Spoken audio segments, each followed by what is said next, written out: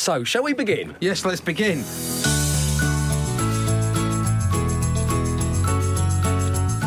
Hello and thank you for downloading this episode of My Dad Pod. My name is Dave Berry and I recently became a father for the first time. That's why I wanted to create a space for all people to come and celebrate the wonderful, exciting, sometimes scary, but absolute joy of fatherhood. Each episode I'll be joined by a special guest and friend to talk all things dad. And today I'm joined by an award-winning comedian, movie and television star, most loved for his work on The Fast Show and as Pete in Cold Feet. He's a dad of two daughters, Olivia and Sophia Melody. It's John Thompson. Hello. John, thank you for doing this. Pleasure. I am a shiny new dad, as someone who's been in the game for 17 years. How does one navigate their way through fatherhood? Is it partly trial and error? Yes, it is. Now, being a dad, it's a huge learning curve. There will be times when you'll feel redundant because you didn't carry it. Right. I'm sure you've had that. You had that when your wife was pregnant, feelings of inadequacy. Yes, OK. So you feel a little bit inadequate and a little bit emasculated. And people don't realise that. I don't think people know that side of the dad that happens, because I did. And your contribution to the baby is very minimal, really. You're not carrying this thing around that is a parasite, really, that feeds off you, that keeps your wife awake at night, that makes her go to the toilet 20 times, that drives her mad with hormones. You're just like there, like the help that gets in the way, no matter how much you want to give at the beginning. You really, I'm talking pregnancy now, you know. So Did you share these feelings of inadequacy with your partner at the time? I wouldn't dare, because the hormones were raging, and it was best to keep, for my own safety, to keep them to myself. But it is good to seek out dads or maybe pregnant fathers, you know, to share with. It's like anything. It's like AA. It's like Weight Watchers. I mean, it is wise. Have you noticed, like, a lot of young mums seek out friends or well, there's apps for that now to introduce young mums to one another. But that was kind of my theory behind the Dad Pod. Because we have nothing but the ultimate respect for the mums. Yes, that goes without saying. We'll have to. But you're right, there's a support network they have for themselves. And maybe this is typical of men not wanting to talk about this kind of thing. About these fears of feeling inadequate. Emasculated was the word you used, John. Yeah, it is that. I mean, I'm speaking very seriously on this, really. It's something that's not very addressed. It's not really addressed, really.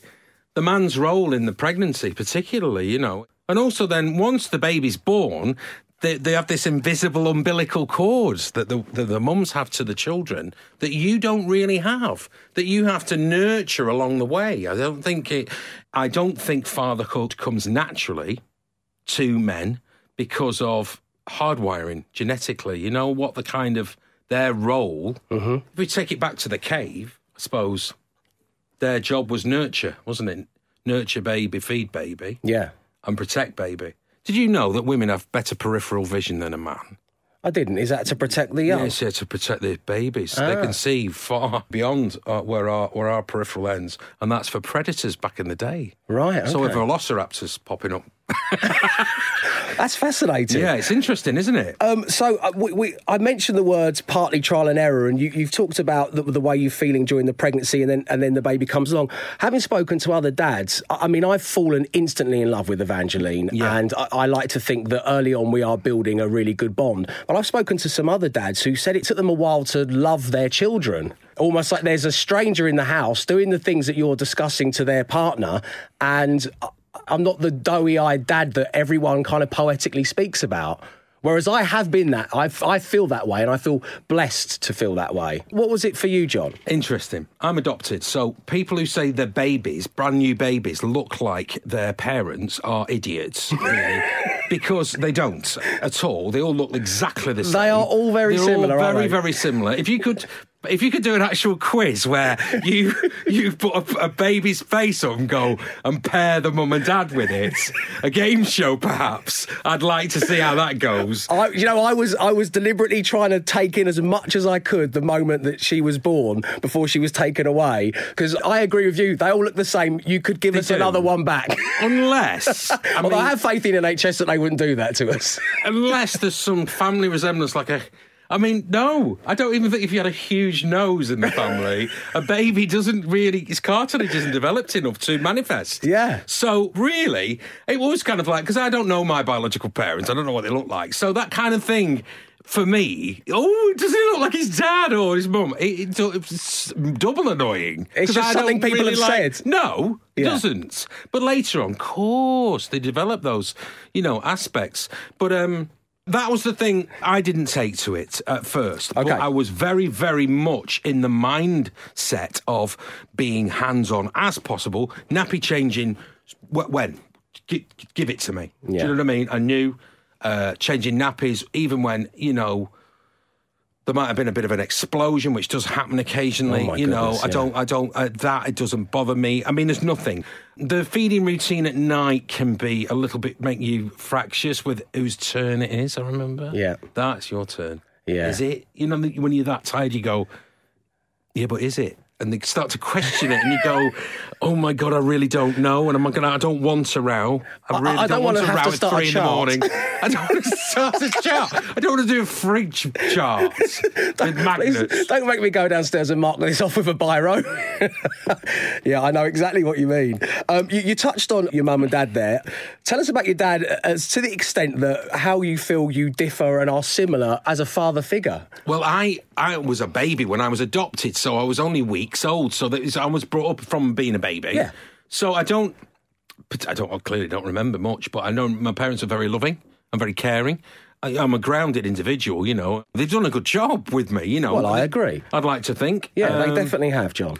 I once did an interview, and I think it was for The Guardian, and I had a lovely chat. I grew up in a rural area outside of Preston called New Longton, which is a village surrounded by a lot of agriculture, really. And we used to build rope swings and make fires and dens and that kind of thing. And I remember you're not supposed to read the comments after because people say horrible things. Never read the comments. Don't read below the line, they say. But someone went, what a refreshing change to read of someone who'd had an idyllic childhood and enjoyed it thoroughly. It sounds nice. Well, it was. It was good. It's Midsummer, but without the murders. It was. No murders. I thought I was having a boy. So my ex-wife Sam was all out front. She was very, very big, but out at the front like a bullet. Imagine like Bullet Bill in Super Mario Kart. She was like that, right?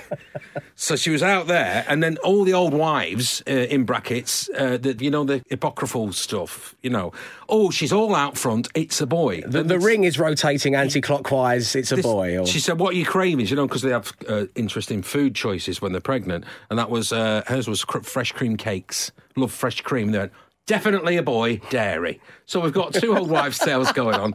Bullet Bill giant sticking out. And then we got that. Then we was chalked up on the board because we had cesareans. The boy's name, which was for Olivia's Charlie Francis, I can't remember what Sophia's name was.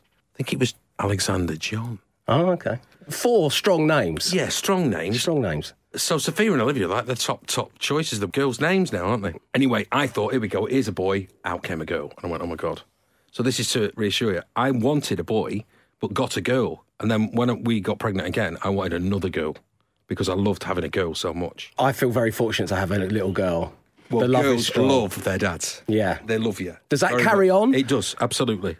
Yes. Okay, even into teenage years? Yes, it does. You will lose them a little to friends and the call of the social. But, yeah, they say that girls, when they leave home, girls always come back, whereas boys go.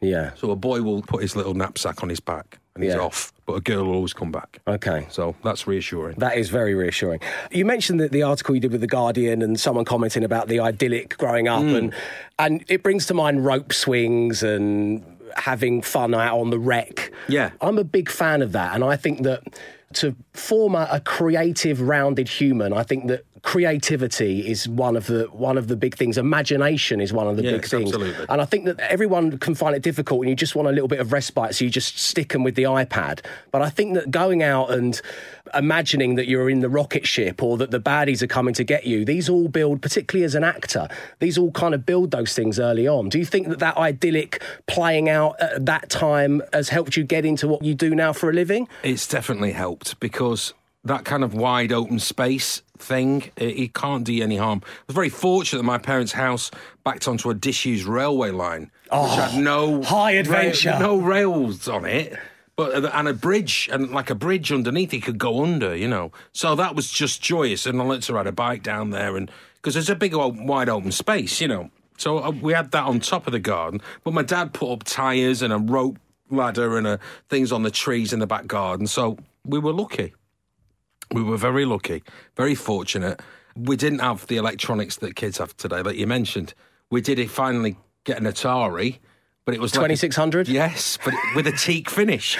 But it was a lovely looking thing, wasn't it? The wasn't Atari it? 2600. It was a thing of joy, and it brought video the games together. kept in the leather bookcases just for that extra My mum added and piece dad of used class. to play it when we went to bed on Space Invaders. Game 33 was 2-hander, so you could play two launchers simultaneously while the invaders came down. And when it wasn't the official Tato invaders, Tato, not to be confused with the Irish crisps, of course. Isn't that interesting? I never thought of that. So there was a limited amount of electronics, a lot of reading. One thing I will tell you to do is read books to your daughter at night. Bedtime story went on until they kind of tired of it. Okay. And that was every night. And we get some good ones. Seuss is always good. Dr. Seuss. Dr. Seuss. I've just read my first Beatrix Potter. I've just read Peter Rabbit to Evangeline. She obviously is too young to understand what's going on. It's a great way to start, because they hear your voice. Yeah. That's early nurturing, you see, because I've got an A-level in child developmental psychology. So early nurturing is the bond they hear, you know. It's that's the sound fascinating. Of your voice, they'll bond with you. And I've read somewhere that it is about them hearing, just always describing to them what you're doing. All the senses. All the senses. So yeah, to read to them is a lovely thing, because at night it's quite quiet, and that because you've been using voice all day, your voice gets a bit deeper, and you've got that nice kind of bedtime story voice. Well, keeping it on that theme, you tweeted recently that you had the great honour bestowed upon you of reading a story out for your daughter's classmates. I loved it, yes. It was World Book Day. What a lovely thing to be asked to do. I bet you jumped at the chance to do that. I did. I read to every year of the school. So I did a different one. It was age appropriate. It wasn't a sixth form, thankfully. It was... Imagine. Anyway, age-appropriate stories. So I tell you what, I did Green Eggs and Ham, which is a Seuss that's great, because you can go a bit silly with that and get faster and faster and faster. Will you eat green eggs, Sam I Am, and all that. So, yeah, I've always been a fan of Seuss, because some of them are lovely. They've got a bit of a meaning, a deeper meaning, like Oh, the Places You'll Go is a great one. But there are some absolutely cracking books. I mean, all the Julia Donaldson and Alex Scheffler. Is that Room on the Broom? Yes. Okay, I took my niece to see that, okay. They're fantastic. Yes. I can't recommend them enough. They're great. They love them as well. And the rhyming couplets are so clever. There's The Smartest Giant in Town. Oh, there's so many. The Gruffalo seems like quite a popular one. It's the most popular. Yeah. The Snail and the Whale, that's another one. I've read The Snail and the Whale. Yes. That's a good one. I'll tell you one book that's really brilliant is The Jolly Postman. Okay. And The Jolly Postman has a load of letters, and each page has a letter, an envelope on it. It's all to do with an invitation to a party. Oh, that's fun. And you open the envelope and you read the different letters from the different people. What a lovely idea. Oh, it's a great one. It's a really good one. The Jolly Postman, that's a... I've noted it, John, yes. I've noted it.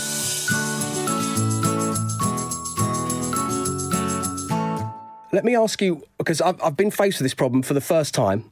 Yeah. When you're away working... Yes, and that's a tough you're one. filming Cold Feet. It is, because you can look at it as time in a hotel room, or you can look at it as away from... Well, I'm very fortunate, because Cold Feet is shot in Manchester, and wait for it, is set in Didsbury, where I live. Oh, OK. Perfect. I've been very, very fortunate. Wow. On regards of going away, because there's quite a strong drama presence in Manchester now, which is helped by Media City. So time away has not been too bad. I've been pretty lucky. I mean, funny I should say that. I'm off to do Plebs. Great. But that's in Bulgaria. Right. So that's that. It's a So that'll funny be a show. week. But because I'm divorced, we have a balance that every other weekend. But what I'll do is I'll make it up. Yeah. Do you know what I mean? Okay. And then we have equal term time, equal half term and summer holiday time and everything. It's all fine. But you are inherently someone who hated being away from the, family. It, yes. Okay. But the thing is, though, with this day and age, the problem is FaceTime or Skype is a double-edged sword, because it's either, yes, you get to see them, but also the fact they can see you and hear you, it's not just like I've put your dad on, put your daughter on the phone. It's that thing of it can make it worse. I totally agree. I'm so pleased to hear you say that. Because I just think that it might make, if you're away a lot or a long time, it'll make them pine because they see you. And you know, when you hang up, you can just see the faces go, just the change. It breaks your heart. I had that, first of all, with my two nieces, and it proved to be really good training because I'm looking at having 3 weeks away without seeing Evangeline. And one of the things I've thought of is the FaceTime, and I just think it's going to make things worse, John. I think it is for you as well.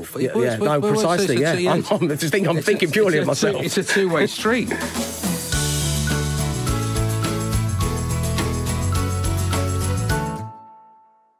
We've all heard of the concept of the dad joke.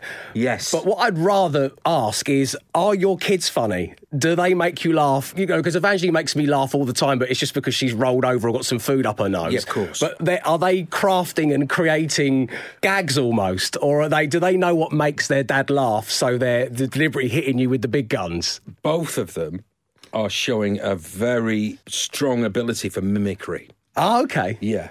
Dangerous at school. Of course. Well, when Vines were big, the kind of thing, I remember the one thing they could both do verbatim with the accent was Sweet Brown. Oh, yeah. Do you know the one that go, ain't nobody got time for that?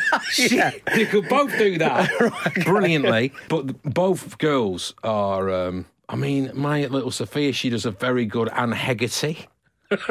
Being asked, I'm a celebrity, get me out of here. She does it absolutely brilliantly.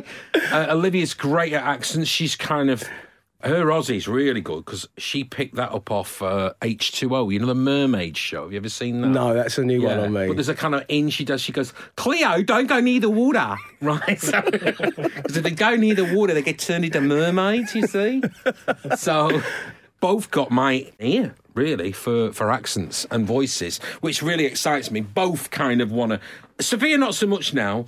I know Olivia definitely wants to get into the business, but Sophia, the only reason I found that out was when she went to Panto and did the song sheet and she was invited up on stage. And he went, what do you want to be, Sophia, when you grow up? She went, an actress. She was really little. An actress. I went, oh, blimey. Well, I mean, I've got to ask the question, John. Would you encourage, would you help, would you support? 100%. Good. Because my parents never told me to get a proper job. No. Now, occasionally our parents have failed us and made some decisions that we might not agree with, but there are some that I definitely agree with. And the fact that my parents nurtured what I wanted to do and never said, thankfully my dad didn't have a trade. Do you know what I mean? Yeah. Like he was a joiner. I don't know how that really works now, because that was always the way you hand down the family business. What did your dad do? I presume he's retired now. Yes, he is. My dad worked in, he did very well in physics at UMIST. And then he went to work for a company, British BTR, British Tire and Rubber. And then he got involved in polymers and all sorts. Wow. Yeah, and he worked high up in business. But did you ever go to work? Did you ever do that day? Spinning chair. Spin the chair. I remember my dad worked for Thames Water. Right. Before he retired. And he used to do this thing called, he'd be on standby, which meant for double bubble or whatever he got, he'd be available throughout the night. And he took me with him once, and I got to sit in a JCB when I was about 6 years old. And that was pretty cool. That's special.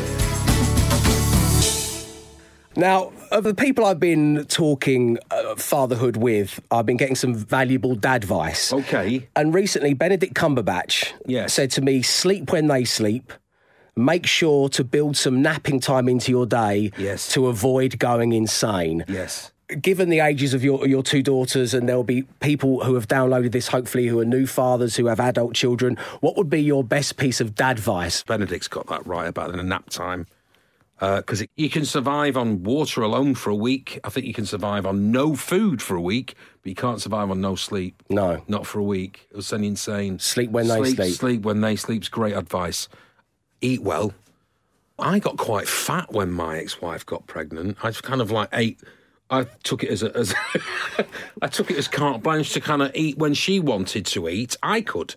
Well, it's support, isn't it? You do see that happen. But what I would say is eat well, eat things that are nutritious food. Okay. Eat a rainbow, kind of lots of iron will be very good for you, because you sleep deprivation. Also, find your own route, find your own path. Don't listen to don't listen to the naysayers and you're doing it wrong. You know, that kind of, you might be seen out feeding your baby. Well, you're not supporting the head right there. It's like, just back off. Okay. Yeah. Find your own path. Run your own race. That's find your own path. But there's 3 different cries. If you can work them out... identify the different sounds of the cries. Yeah, That's if you can know, though, if you can learn the 3 cries, there's 3 different cries. Okay. There is attention. 3 cries. So there is pain. There is... Hang on. Hungry. Yes, that's it. There's pain, hunger and attention. Now, if you can separate the first 2 from the third, the attention, you've cracked it. If you can sort of tonally kind of work those out. Okay. Because you'll see a child... Sometimes you'll see a toddler fall and go, and you get straight in there and go, no, and they go, and you can stop it. Yeah. Do you know what I mean? They've learned, very manipulative.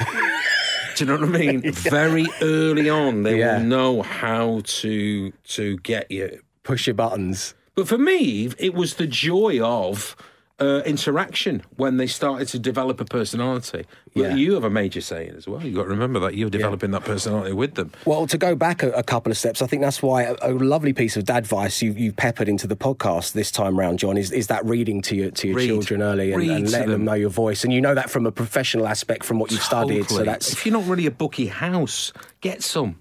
Do you know what I mean? If you're not a reader yourself, I mean, most people can read, I'm saying. But the thing is, though, people say to me, are you a Kindle or a tablet reader or are you a book reader? Well, I'm both. Mm-hmm. It depends on convenience, really. Mm-hmm. So I will read both.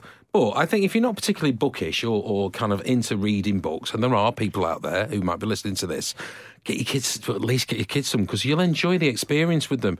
And they're great. There's great pictures. Some of the illustrations are fantastic. I used to go, do you want a story? When they were a bit older and they'd say no. I'd be a bit gutted. Because I'd want to. You want to read The Jolly Postman again, John? I do want to read The Jolly Postman. But reading to your children, it also inspires the imagination. Do you know what I mean? So, okay. That's my, There's some good dad advice you peppered through. A couple more little bits. John, your children listen to this podcast back in 15 years from now. What would you like to say to them? So my kids listen to this in 15 years' time. I apologise for the... No, it's not really an apology because it's not really that bad. I have this habit of kind of... I have a habit now for some reason. I might like a slight graze of the elbow or passing or a bump of the knee or dropping something like a piece of paper. Ah! It's like a major. It's become a major thing, and it's just like I could let that paper float to the floor, or I could just go, oh, bang my elbow there. No, but it's in their absence. They'll be in the lounge watching telly, and I'm in the kitchen. And it's like, hey, Dad, are you all right? And I go, yeah, I am actually. I'm okay. It's nothing major. And I don't know whether... Now you're aware of it as well. I'm so aware of it. It's going to be tough to shift. It's just kind of, why am I overreacting to such trivial things? Is this what old age is starting to look like? So I apologise for that. Okay, that's a nice message for the girls to get. And finally, there's an old saying that says it's like being asked to pick your favourite child. You don't have to name her. Yes or no, do you have a favourite child? No. Okay, I do not. I love them equally. Lovely. Yes, as a Catholic lad, I used to really resent the fact that one of the disciples, that John, even though it was my name, John was Jesus' favourite. And I went, hang on, Jesus never had favourites. We're all Jesus' favourites, surely. He was a man of the people, Jesus. That was his whole shtick. John, who was Jesus' favourite. And I go, who says so? You look at the bottom, Gospel according to John. Of course. According to John. Of course it was. No one ever loves Dave, that's the problem. No, Dave, bless him. John, it's been such a pleasure seeing you. Well, I've read that you're going to be going in for more Cold Feet. You're going to be looking scripts over the summer. Normally, we're very exciting. Now.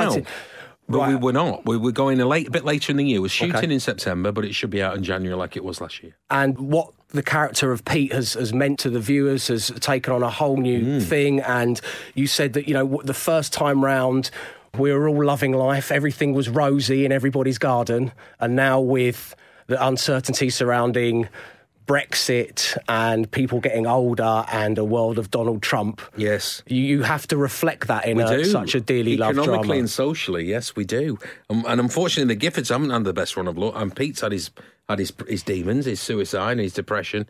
Not actual suicide, because I wouldn't still be in the show. Yeah, but his thoughts. His depressive thoughts. And Jenny's breast cancer, it's about time the Giffords won the lottery. Are you listening, script writers? A lot of money. A lot of money. Well, I know that all the fans listening will be thrilled that it's coming back. Thank you very much indeed, My pleasure, John. Dave. Great to see you. Thanks, Take mate. care. Good luck with your child. Thank you. What a pleasure it was speaking to comedy legend John Thompson. Please do leave a comment and a rating, and don't forget to like and subscribe if you enjoyed my Dad Pod. And why not pass it on to someone who might enjoy it? Thank you if you've taken the time to do that already, by the way.